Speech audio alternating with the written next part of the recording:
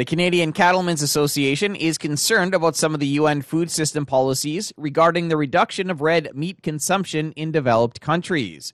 With that in mind, the CCA and the Nature Conservancy of Canada recently held a virtual conversation series on the role grazing livestock can play in providing nutritious and nature-positive solutions for Canada. Glendalee Allen Vossler caught up to the CCA's Manager of Government and Food Industry Relations, Lauren Martin. Lauren, to start with, tell us about the event and what you were hoping to do here. This event was in anticipation of the upcoming United Nations Food System Summit. And if it's not on your radar yet, it might be in the next couple of months. The actual UN Food System Summit itself is not until September or sometime in the fall of 2021. But this is a large global policy conversation, so it's really been rolling since 2019.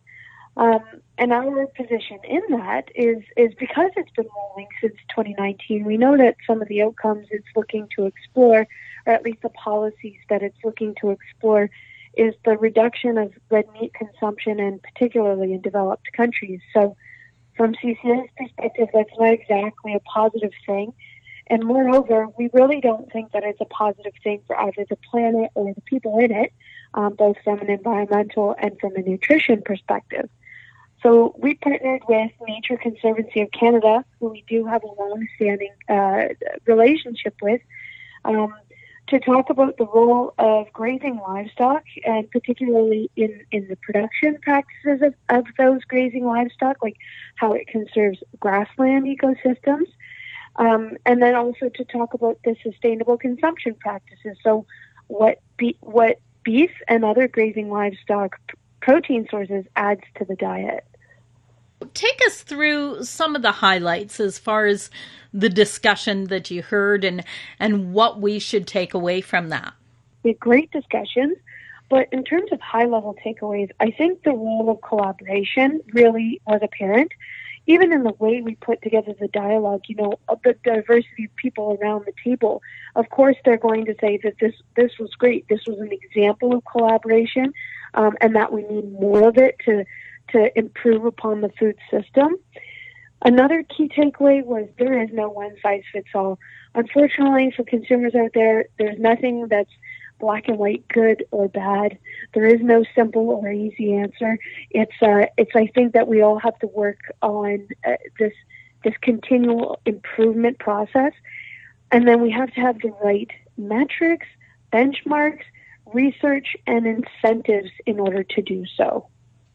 And that we have to have that level of understanding and cooperation in realizing the important benefits that livestock play.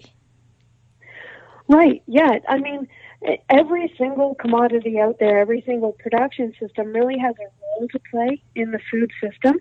And so I'm speaking on behalf of CCA when I say this, but then to villainize kind of, beef or whatever as being something we should reduce or altogether eliminate, I think what it does is it underplays or it takes away from the role that it is currently playing, the role that it currently has in the market, and consumers' demand for it.